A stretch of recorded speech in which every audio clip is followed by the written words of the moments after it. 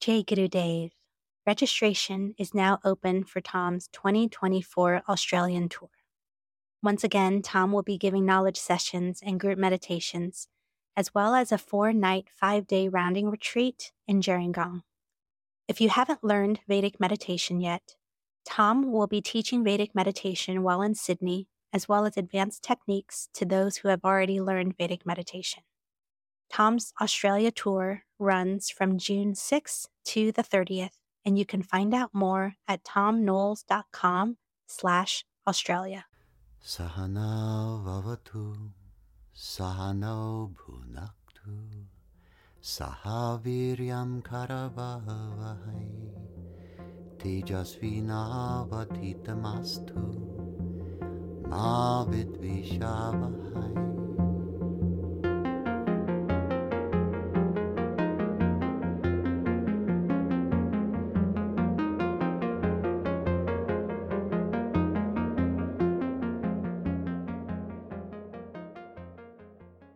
Thank you for listening. I'm Thom Knoles, and this is my podcast, The Vedic Worldview. Since 2005, Josh Korda has been the guiding teacher of Dharmapunx NYC. He's the author of the book Unsubscribe, and has been profiled by the New York Times, Village Voice, and CBS News.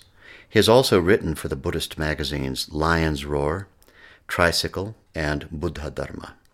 We're glad to welcome him to the Vedic Worldview and encourage you to find out more about him on Dharmapunxnyc.com. Hello, Josh. I'm going to start by asking you, what is punk ideology and how does it relate to Buddhism and spirituality?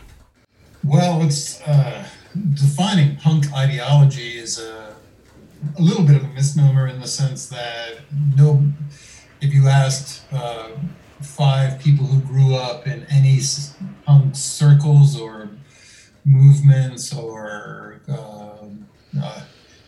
conglomeration, they'd all come up with a different answer. It's not anywhere near as defined as a spiritual lineage.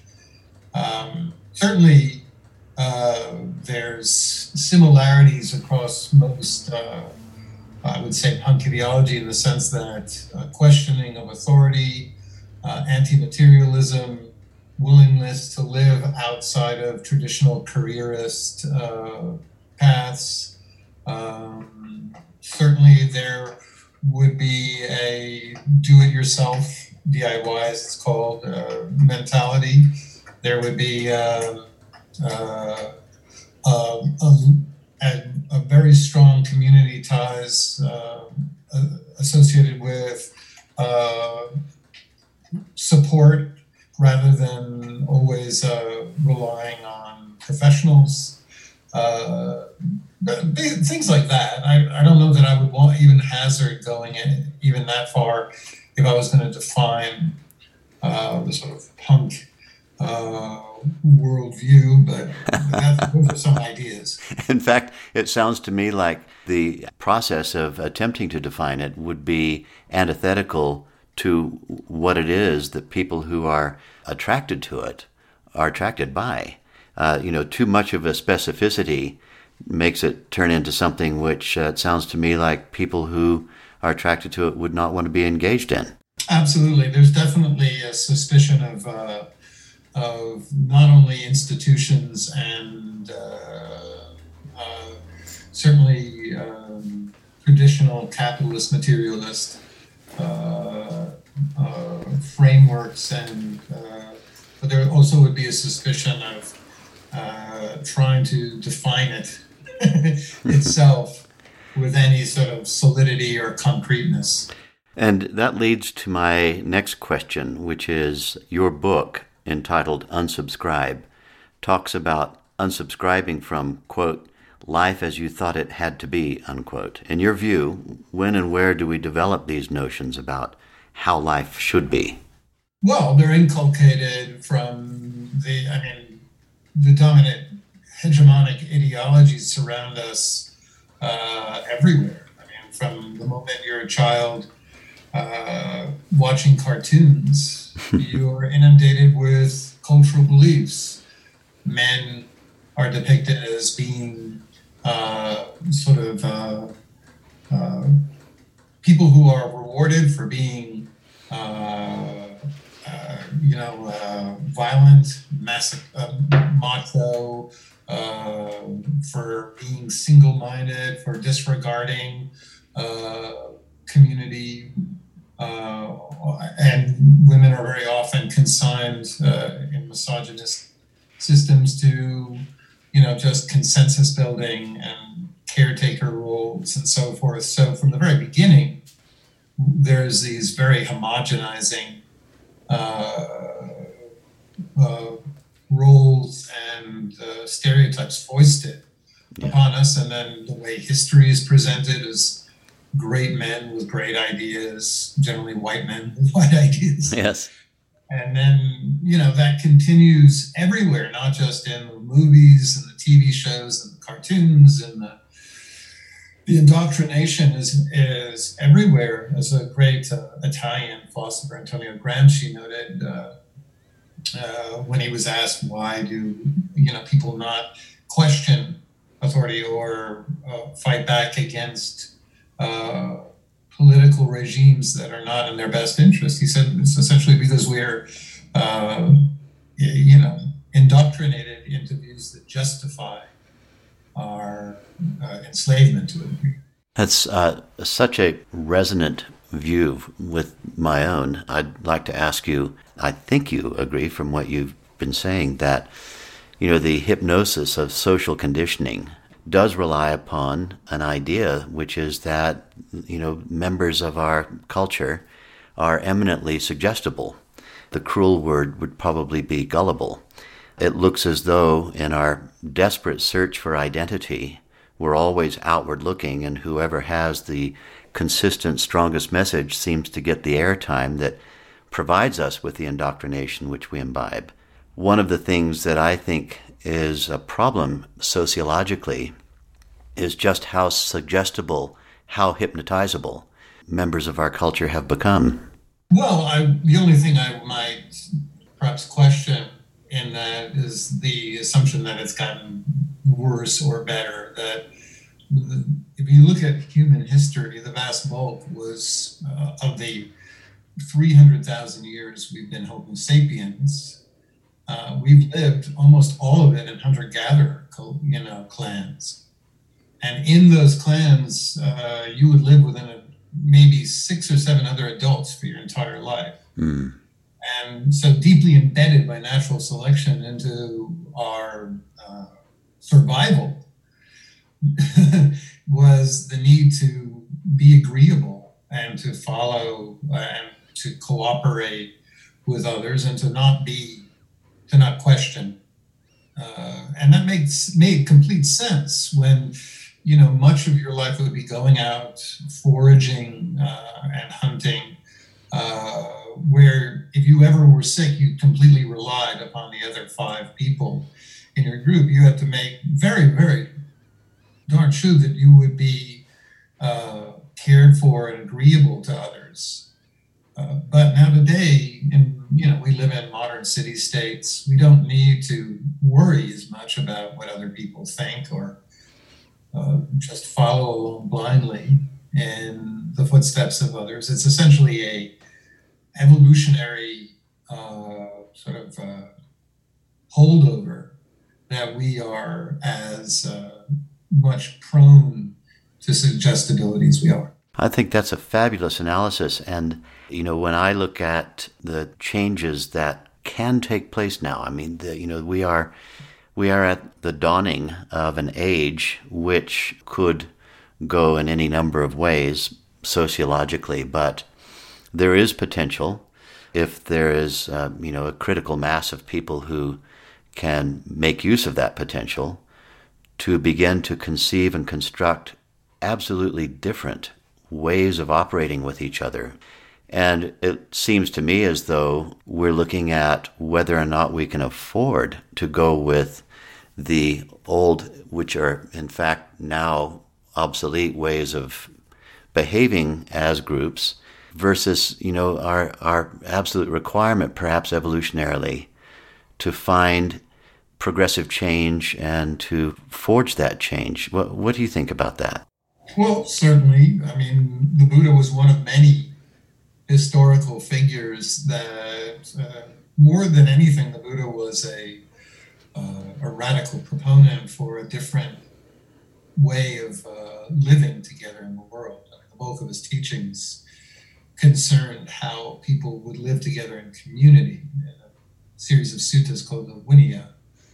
And, the Buddha's agenda was very, very different than social Darwinism, where, he who is speaks loudest or is most violent or strongest or always determines the direction of a pack or a tribe.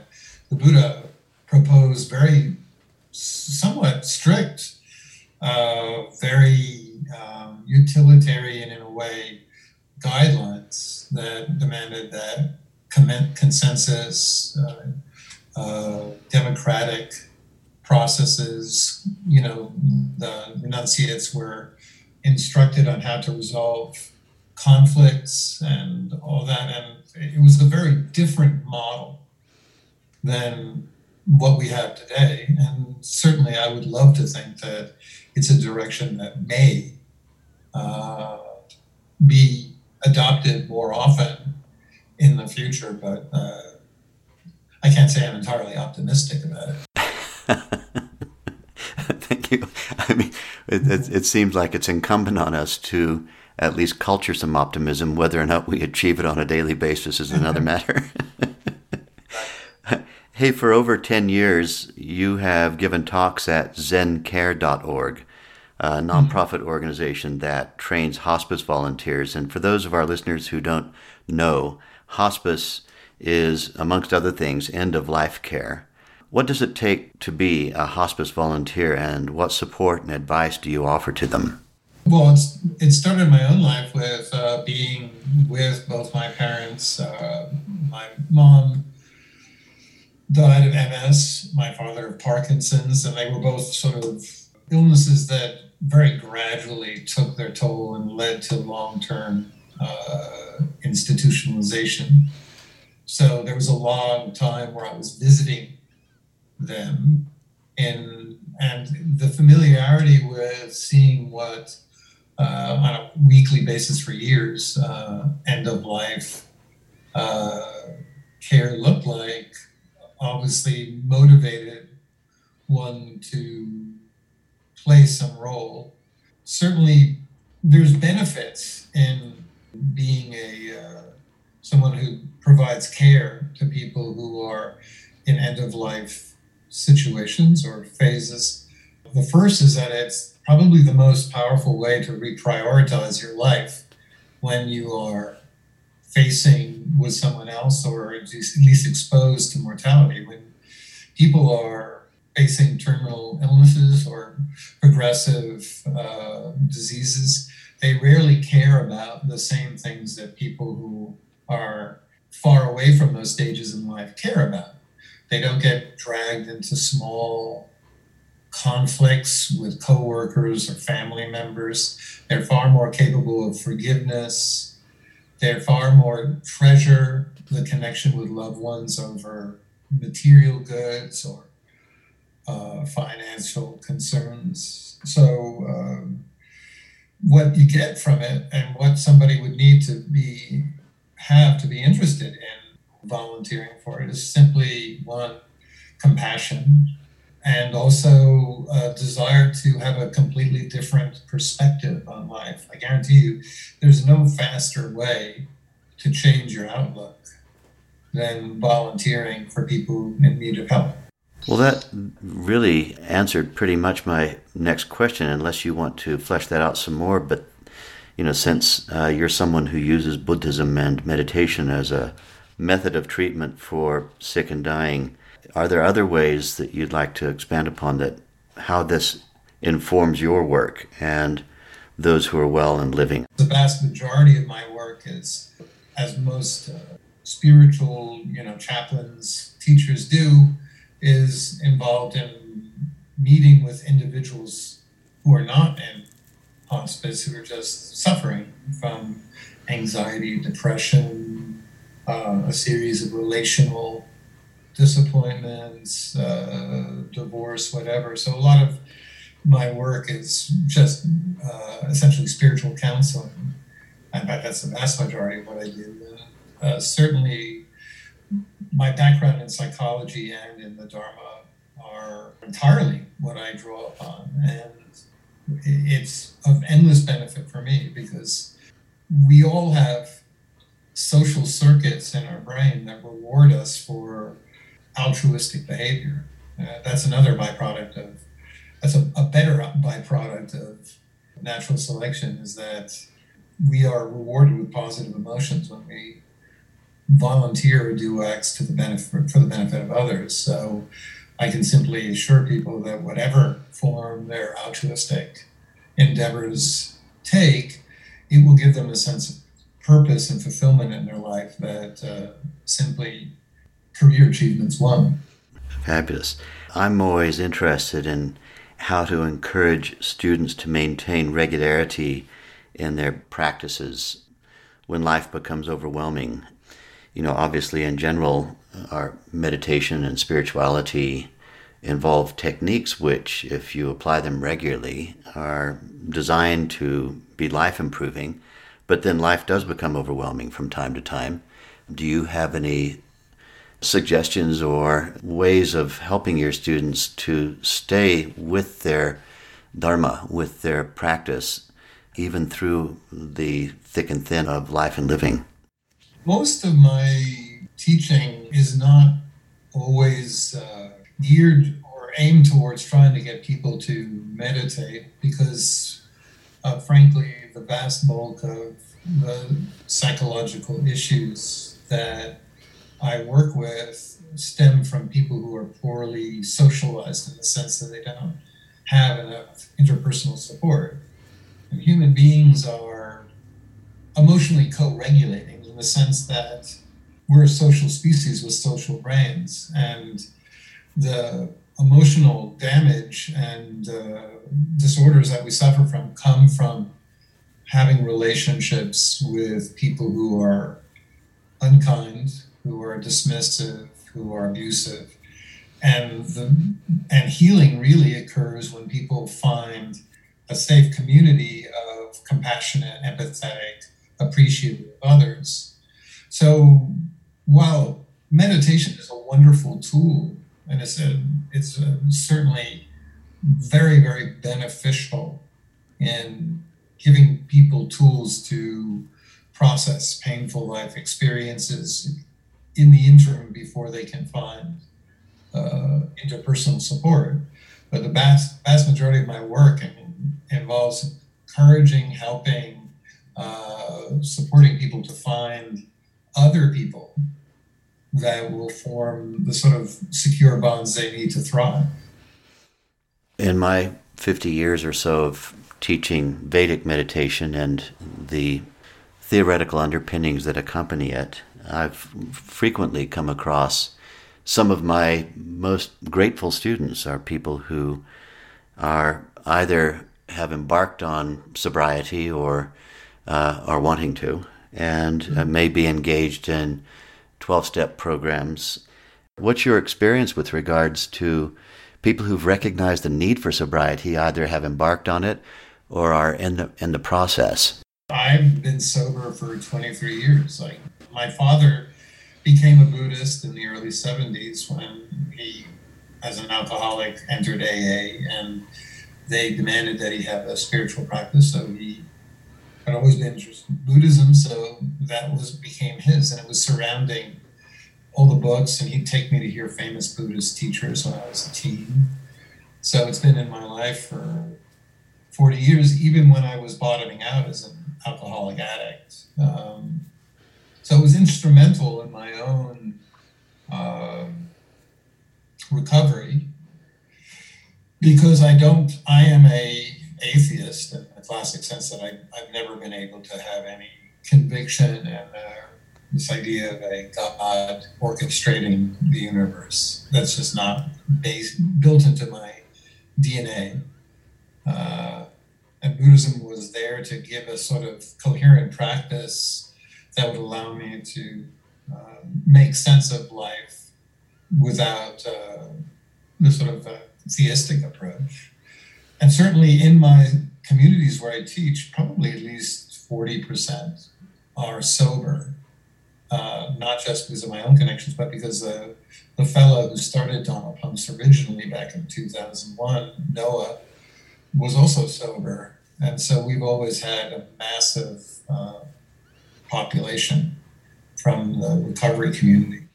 So many of my listeners are fascinated to hear from the Buddhist perspective. How do you see, where are the distinctions and relationships? Or perhaps a better way of putting it is, what is the relationship between Buddhism as you see it and the more Vedic way of practicing techniques and methods of engaging the mind?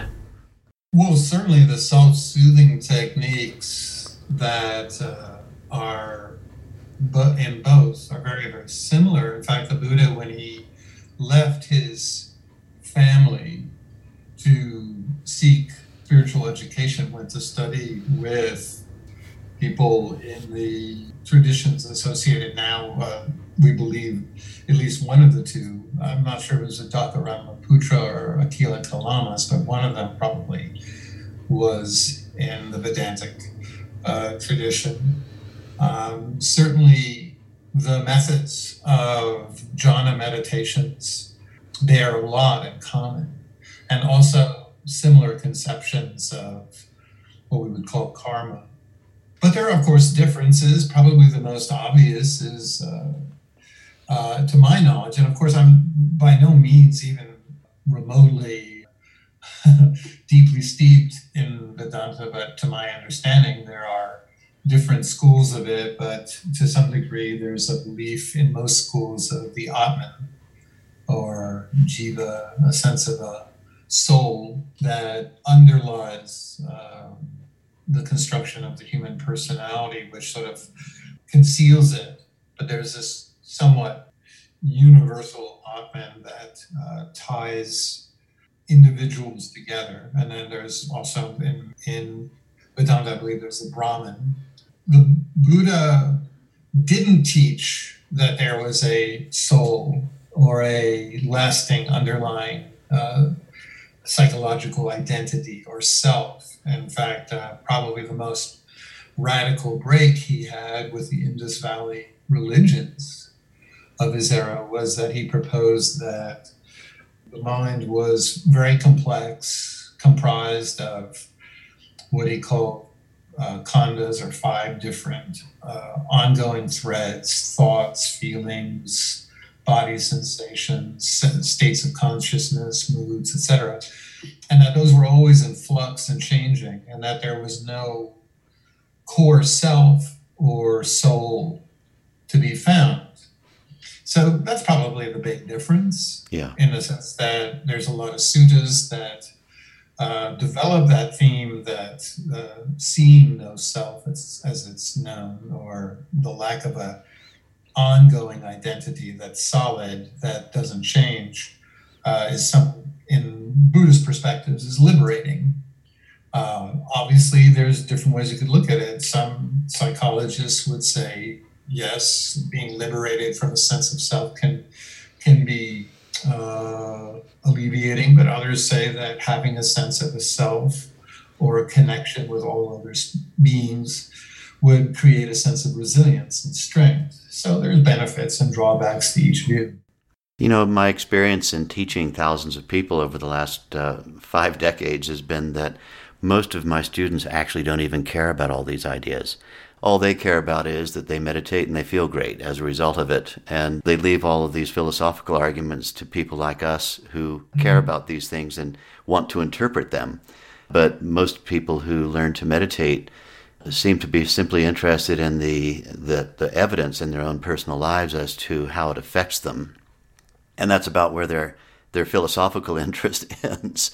And of course, then there are those who have a much deeper philosophical bent who want to understand why it works the way it works and what's the ultimate theory about it and so on. And of course, there's plenty of pre-thought for centuries and millennia that's gone into explaining why it is that these universal human experiences, when you settle down to your least excited state, why it is that there's such a commonality of experience that, you can kind of pick any one of 3 or 4 different ways of explaining this. And I think personally, when I read the lectures of the historic Buddha, I find his descriptions absolutely satisfying and not really all that much at odds with descriptions by Shankara, who came after him, who also said, don't bother yourself with all of these. He didn't use the word highfalutin, but that's the way I'm interpreting it. Ideas, have the experience and live it. I mean, certainly I think that's probably absolutely true for the vast bulk of practitioners. I teach in New York, and if there's ever a philosophical, cynical, want to know what's behind the hype group, it would be the communities where I teach. I don't really claim that the communities that I'm generally found leading are by any means representative of the vast bulk of spiritual practitioners out there. But yeah, the crews that I teach, at least for the last 14 years, have been they actually do love to get into the sort of, they love both, the sort of meditation instruction, the practical tools, but they also like to hear about the philosophy as well, maybe just because they just want to know that it's there. Yeah, the theoretical underpinnings are there to support the practice in a sense, or at least to explain the experience. Josh, many years ago, I was one of the main practitioners involved in a program of bringing meditation into the prison systems in the United States and in Australia. We had a program which at that time was entitled Freedom Behind Bars, and it became very popular with inmates. And one of the regular ways we found to make our way into those institutions was for me and my colleagues to approach prison officers and the prison officers associations, who weren't the immediate target, but who, with their support, after a few of them learned to meditate, they began suggesting that inmates would benefit tremendously from it. And in fact, that turned out to be absolutely true, and a very popular program in the 1980s particularly. I wonder to what extent you've had any experience in that area, or if you have that in your realm of aspiration to work in or to have an impact inside the incarcerated communities. I have. Not some Buddhist teachers I know really, including one of my teachers, really specialized in that. And certainly in the U.S., there's a lot of Buddhist traditions associated, Vipassanist traditions associated with prison work. When I was getting sober, probably even 23 years ago, I did bring meetings to Rikers, which is a prison in New York. And I didn't find that my personality felt at home very much in that community, because it was a exceptionally over-the-top macho environment. Yeah. And I'm a little bit laid back and kind of have a bit of an intellectual bent. I did, after that, volunteer teaching meditation to parolees. And that I lasted a little longer, but I didn't feel again that I was meshing well with the population.